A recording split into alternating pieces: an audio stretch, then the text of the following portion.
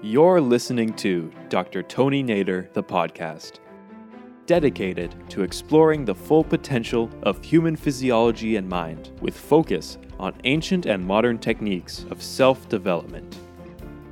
Spend some time with Dr. Nader, who is leading the way in the science of consciousness, and begin your journey to better understanding the relationship of mind and body, consciousness, and physiology right now.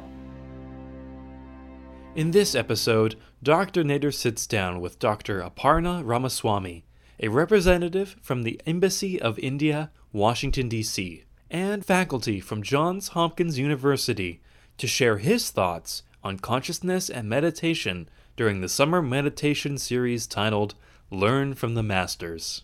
Namaste, Dr. Nader. It is such a delight to have you here with us. I'm privileged, I'm humbled, I feel a little bit like a kid in a candy store. I don't know where to ask, what to ask. So let me step in with a question that probably many of our viewers would have.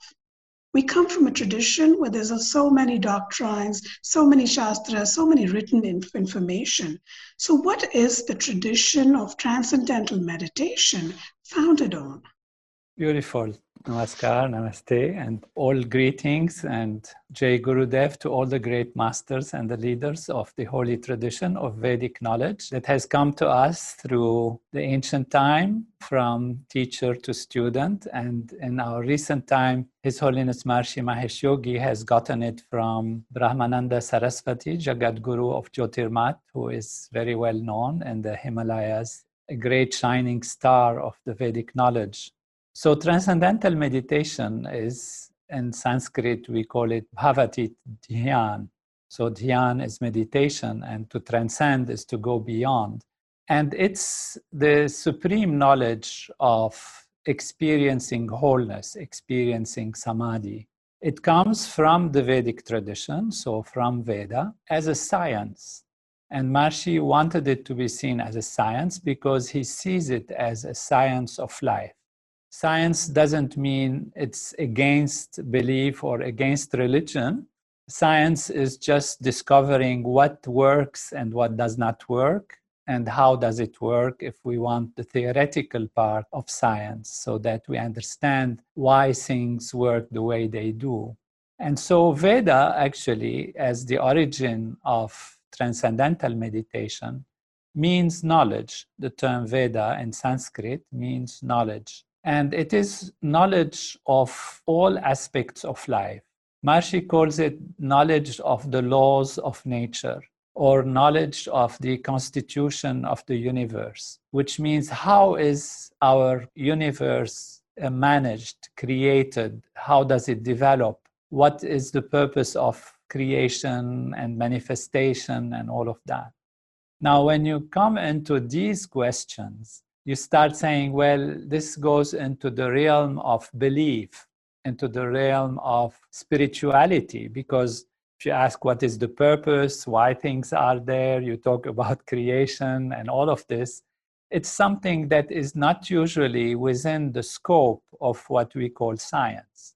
Science wants to know there is a cause and effect, there is something that you do, you produce a result, you repeat it, it produces the same result. You repeat it under different conditions. Based on the conditions, you might get different results, but you know that there is a trend, there is a reliability in it, and there is a system. It's not that you do something sometimes and you do something else some other times, then it's not science anymore, because you have to have the same thing produce the same effect. So that's why we call it scientific, because it's systematic. There is a system to it. There is a procedure to it. And so Veda, as knowledge, has a theoretical aspect, of course, and has practical aspects. These practical aspects are technologies. They are technologies of consciousness, technologies of the mind. In the same way as we have technologies of physical nature, mechanics, you put the engine this way, you make it work that way, you get the result. The car drives in the street. You create an airplane, it has a certain shape, it has a certain aerodynamics, it has certain speeds, and it is able to fly which means to go in ways that are unimaginable 200 years ago because you're flying and as if you are confronting and acting against the law of gravity. But by using certain laws of nature, you can balance certain other laws and create the effect which is desired. Now, all science in modern times has avoided the field of consciousness. If you look 200 years ago, even medicine was an art because we didn't know that there was cause and effect, that there was relationship between laws that create the effect of something. So you do something, there is a law of nature, the law leads you to somewhere. There is action and reaction. In a broader sense, it's kind of the field of karma from the Vedic tradition, where action and reaction are also computed, but on another level, not only on the level of the physical, but on the level also of the mental, on the level of the feeling, on the level of the intellect, on the level of society, on the level of psychology.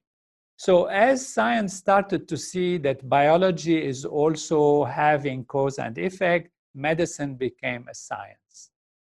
As the study of the mind started to show that there is cause and effect and systematic changes that can happen based on different exposures, different ways the mind works, then you get into the science of the psyche, which we call psychology. Psychology, until very recently, was only an art. You know, when you study psychology at the university, you go to art school, you don't go to science school. A few years ago, 50 years ago. But then now it's becoming a science, it's cognitive science. We know the working of the mind. We know that there are cause and effect and relationships between the mind and effects of the mind on the body and the behavior and the effects of all of that on society. Consciousness had remained kind of elusive and still a bit elusive in science because it's so abstract that science is not able to truly define except in terms of different states of consciousness. You are in coma, you are in vegetative state, you are in waking state, you are in dreaming state, you are in sleep state. And now we know that each one of these states has a different physiological activity as well as a different activity on the level of the mind, a different way of experiencing things, which means consciousness moves from waking state to dream state, moves from dream state to sleep state, or in fact, the other way around. It doesn't matter. The cycle is from sleep to dream, then to waking, and like that. And in certain cases, you have coma, you have vegetative state, and different altered states of consciousness. So consciousness is not something that is one aspect that is the same for every condition. Consciousness changes based also on mood, on being very alert or less alert during waking state. You can have a very sharp consciousness, which is able to see things from a wide perspective. When you are well rested and well established within yourself, then you feel bright, you can think better, you can make decisions better, you can manage your life better. When you are tired and dull, you don't see things, you don't understand things, you don't feel things, you don't connect with people. In the same way, you are muddled, as if your consciousness is clouded. And so scientists are trying to understand what is consciousness. Veda is actually ultimately the study of consciousness, the field of consciousness, and how the dynamics within consciousness lead to different aspects of manifestation. This is a very different perspective from the quote unquote, if you like, materialistic perspective of what reality is. In the materialistic perspective, we say that there is matter, physical matter, or energy, physical energy. And this matter and energy, we know they are equivalent, but they connect together and they interact together, and then they create consciousness. How they create consciousness? In modern science, we assume that it's through the nervous system. So there is a complex rearrangement of the nervous system, of molecules, ultimately leading to tissues, tissues leading to organs, organs and structures working together to create a certain machine, which we call the nervous system. And that nervous system is able to have consciousness. So consciousness is a byproduct of the activity of the physical nervous system. In contrast, in the Vedic tradition and in what we will discuss about transcendental meditation, because that will make a big difference in what the scope of transcendental meditation is and how transcendental meditation works and why does it work in these different areas and produce these different effects. It comes from that knowledge, that Veda, which says that consciousness is actually primary. So there is a field of consciousness, a field of being, a field of existence that is pure awareness, pure consciousness, infinite, unbounded, one field of pure consciousness. And that field of pure consciousness manifests as the physical, the material, and then ultimately the nervous system, society, and everything. So that is looking like, oh, this is not scientific because science says that everything comes from matter.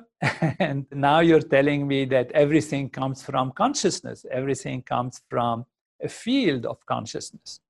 Well, let's, before we make a decision about that, look into what science tells us about the physical matter, the physical aspects of reality.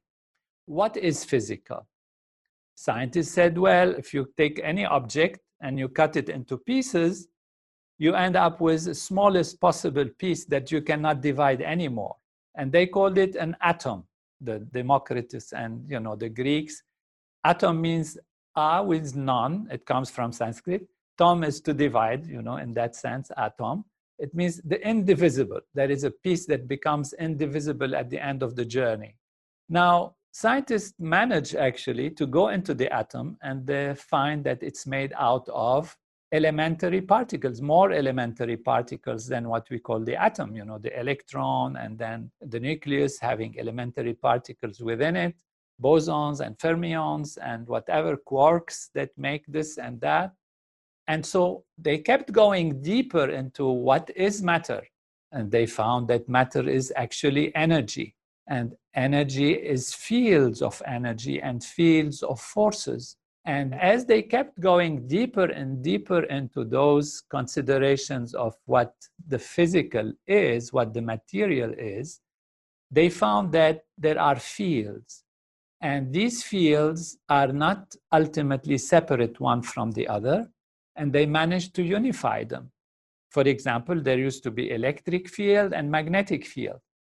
Now we know electricity and magnetism are just one field. They call it the electromagnetic field. And they gave a Nobel Prize for the scientists, the physicists who discovered the unification of these fields. And then we have the grand unification, which unifies the field of electromagnetism with the weak force, and then the strong force. And now they're looking into the unification of the field also of gravity, which are the major forces of nature. And therefore, science ultimately probing deep into the physical found something that is ultimately one unified field of pure, not even, you cannot say even that it's energy, of pure being, of pure mathematical, logical aspect of reality that is the unified field. And that is how we see that even from a theoretical perspective, we join what the Vedic scientists, and we can call them scientists, have discovered through their consciousness, through their awareness. In the West, research is done on an objective level, which means keep the observer, keep the subject away from the object, let them not interfere, otherwise you have complicated relationships and let's be on the object alone. Well, the Vedic scientists were saying, leave the object, go into the self, go within and do your research within. because all is coming from within. Why is this difference? Actually, it's because it's the difference between the starting point. In the Vedic science, the starting point is consciousness, is within. In the modern science, the starting point is the matter, and the matter becoming maybe mental and then maybe consciousness. But then science, when it made research deeply into its reality, it found that all of this comes from the unified field. All of the universe comes from one field of pure being, of pure existence. And that is the subjectivity and the objectivity finding each other and shaking hands. Very nicely said. So the ultimate subjectivity, which is the ultimate going into the self, pure self, is the ultimate objectivity. Because the ultimate going into the object, what we find is the same unified field. So this is shaking hand between East and West, if you like, between Veda and modern science on a theoretical level, But that's not enough theoretical level. One can say, well, that is then a belief. Then that is a way of living. That is a spiritual aspect. Of course it is spiritual because ultimate spirituality is pure being, is the self, is that which is not physical, that which is not based on the physical outer reality, and that's ultimately spirituality. But spirituality is also a science. This spirituality is also a science if it produces a systematic result to a systematic approach. So you do something, you get the result that is sought after or that is promised. You repeat this many, many times, and you do find the same results. Then you are confident it's science. The science should not presuppose something, because if you presuppose something, you cannot do proper science. And we have seen this throughout the ages. At one point, it was presupposed that the earth is sitting somewhere immovable, and all the skies and the planets and the stars are moving around it. And that was a belief. Then all those who tried to do science with this belief, they could not understand the movement of the planets, the movement of the stars. It was impossible because their trajectories were going back and forth in all different kinds of direction. And so how could it be they're turning and then they change gear and move back and like that? How could that be possible? And they couldn't make a meaning out of it until somebody says, maybe our initial assumptions are wrong. The initial assumptions are that the earth is sitting there and everything's turning around it. So what about the earth actually is rotating around its axis? What about the earth rotating around the sun? So when they accepted to bypass the prejudice, if you like, then they found that the solutions are available. So in science, we cannot have prejudice. And therefore, what works, works. What doesn't work, doesn't work. So we subject it to science. And that's why Maharishi wanted to subject the technologies of the Veda to science, so that we know it works. So we're not living in an illusionary kind of situation based only on some belief, but make actually even spirituality, make the development of consciousness, the development of life on the level of mind, on the level of intellect, on the level of the body, on the level of society and relationship in society, something scientific. And that is where transcendental meditation is a science of consciousness that takes us back to the self. That is the initial, original starting point. Go back to the unified field within us, to pure consciousness, and all else is added on. All the other aspects are side benefits. And what is beautiful in all of this is that all belief systems, not only science discovering the unified field, but even all great belief systems have said the same thing. In the Veda, it says, Aham Brahmasmi, I am Brahman, I am totality. Vedoham, I am the Veda. Sarvam Kalvidam Brahm. Everything is wholeness. Everything is totality. In the Bible and the Christian, Jewish tradition, Quran, and all of that, the same things are said. Man or humans are created in the image of God. What does it mean? We have all that within us. Know thyself at the time of the Greeks. Go back to thyself. That is the greatest wisdom. And like that, Imam Ali of the Muslim tradition says, consider yourself to be an atom in which the whole universe folded itself. So you contain everything. And that is another topic of great interest, maybe we'll cover in the next session, which is how is it possible that a human being has that potential, and how can we develop the full potential of a human being so that we can live fullness of life? If that is at all possible, then why can't we explore it? So we have to know that we are totality, we are wholeness, and how we can address this question scientifically, and what we can do about it, and why we can actually have technology that will make us live happy, healthy, strong, powerful, peaceful as an individual and as a society and as our world. And I think you've done a beautiful job. Thank you so much, Dr. Nader. You've talked about the concept of Vedas as giving us, of course, the concept of Brahman and the samsara, moksha, the karma chart cycle, if you will, and connecting it to the individual basis. I have a couple of thoughts over there, if I could beg your indulgence. When we say Vedic science and Vedas, I know you refer to the Chandogya Upanishad, you refer to the few Upanishads too. Is there a particular Veda alone that we're talking about? Is it a particular aspect of the Vedas, with the Samhitas, the mantras we're talking about? What does Vedic science encompass? This is really beautiful, and I think it's something very significant to address, particularly for those who know the Veda or believe in the Veda or feel the Veda is important. And in this case, particularly, of course, all our great Indian leaders and Indian population that has grown up with the knowledge and experience of the Veda and have seen that there are so many different aspects of the Veda. It's so beautiful what you are asking, because this is a question that Maharishi has directly addressed. And all of the Veda is natural law.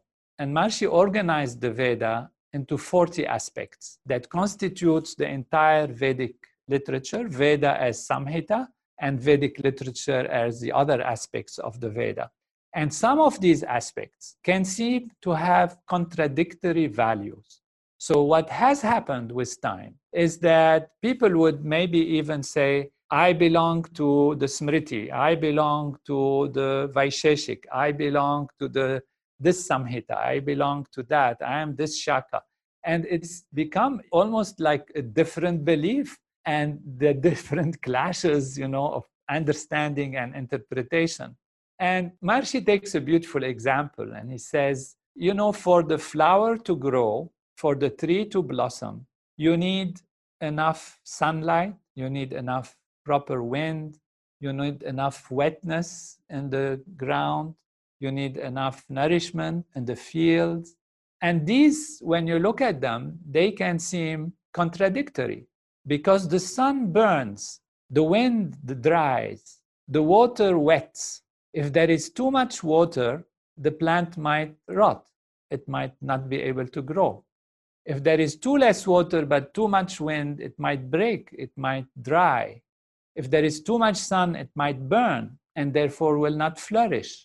So all these apparently contradictory values, if they are balanced together, they can create a healthy, happy, nourishing, and fulfilling and beautiful plant or tree or life.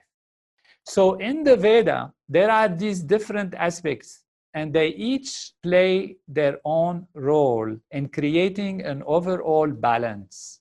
What we want to do, what is necessary to do, is to be on the transcendental level, which nourishes the entire field of life from within. It is like watering the root of a tree so that the tree flourishes and we can then enjoy the fruits. we can enjoy the results of the nourishment from the deep level that supports all the different aspects that can be contradictory, because the leaf is a little bit maybe rough, but not as rough as the trunk. The flower is soft. It's colorful. The branches are hard. The trunk has to be solid. There are different aspects of the tree, but together they make it solid, strong, and bearing fruit and all of that. So all of these aspects that are on the outer value, and if a fruit gets a bit wrong or not working well, then you can go and try to clean it or clean it on the surface, but that's not the real solution. Real solution is to water the root. You water the root, and then the whole tree nourishes. That's why we have transcendental. Transcend, which means go to the level of the self, go beyond those surface values, but go to that place which nourishes all these surface values. And we will come back to that. So basically, what are the Veda? Which part of the Veda is the laws of nature? This is a very important question. If time allows, we can handle it in this session. Otherwise, you can maybe make it for the next session. Right, and I think I was just going to say that might be something we want to hold off and dedicate an entire session to talk about the Vedas part of it. Beautiful. Let's do that, but let's maybe quickly say what it is so that the listeners get interested to come back for the next session. And what it is the Veda is all these different aspects. And the 40 aspects of the Veda start with the basic Samhitas. So you have Rig Veda, Samaveda, Yajurveda, Atharvaveda. These are the basic 4 Veda. And then you have the Vedangas, the Upangas, the Brahmanas, the systems, all of them, Ayurveda, and all of that. And so you have all these 40 aspects, with 4 that are the main ones, and then 36 that include Shiksha, Kalpa, Vyakaran, Niruk, Chan, Jyotish, Nyaya, Vaisheshika, Samkhya, Yoga, Karma, Mimamsa, Vedanta. You have Sthapatya Veda, Gandharva Veda, Ayurveda. You have what we call generally the Brahmanas, Upanishad, Aranyak, Brahmana, Itihas, Puran, Smriti, and the Pratishakyas. And so all of these together are the Veda, each having a different aspect of natural law to it. And these aspects, as we will see in the next time when we will discuss this, have their function and have their structure. So you can have an expressing value as in Shiksha, transforming value as in Kalpa, expanding value as in Vyakaran, Nirukt, self-referral value like that. So you have unifying value in yoga, diversifying values. You have Nyaya, for example, is deciding, witnessing and deciding, like that value of natural law. So you have these different values that are in each aspect, and each of these values are like different organs of our body. They are different, they play different things, they look as if they have different laws of nature, but together they create a wholeness, which is our own human reality. And actually, this is what Maharishi asked me myself to do research on that and compare how actually the Veda are available within us. So that when we say Vedoham, I am the Veda, it's not just some nice philosophical, spiritual inspiration, but actually a physical reality that makes it that we are really created in the image of natural law, which is the Veda. And you've left us longing for the next segment. I have so many questions about the concept of mantra and the Mimamsas, and you've talked about the various darshanas. I will have to hold it for the next episode. So just to kind of create a discrete break, thank you so much, Dr. Nader, for this particular episode, and we look forward to the next segment. Wonderful. Looking forward. Thank you very much. Thank you for tuning into Dr. Tony Nader, the podcast. And if you're interested in learning more from Dr. Nader, please follow him on Facebook, Twitter, Instagram, and YouTube.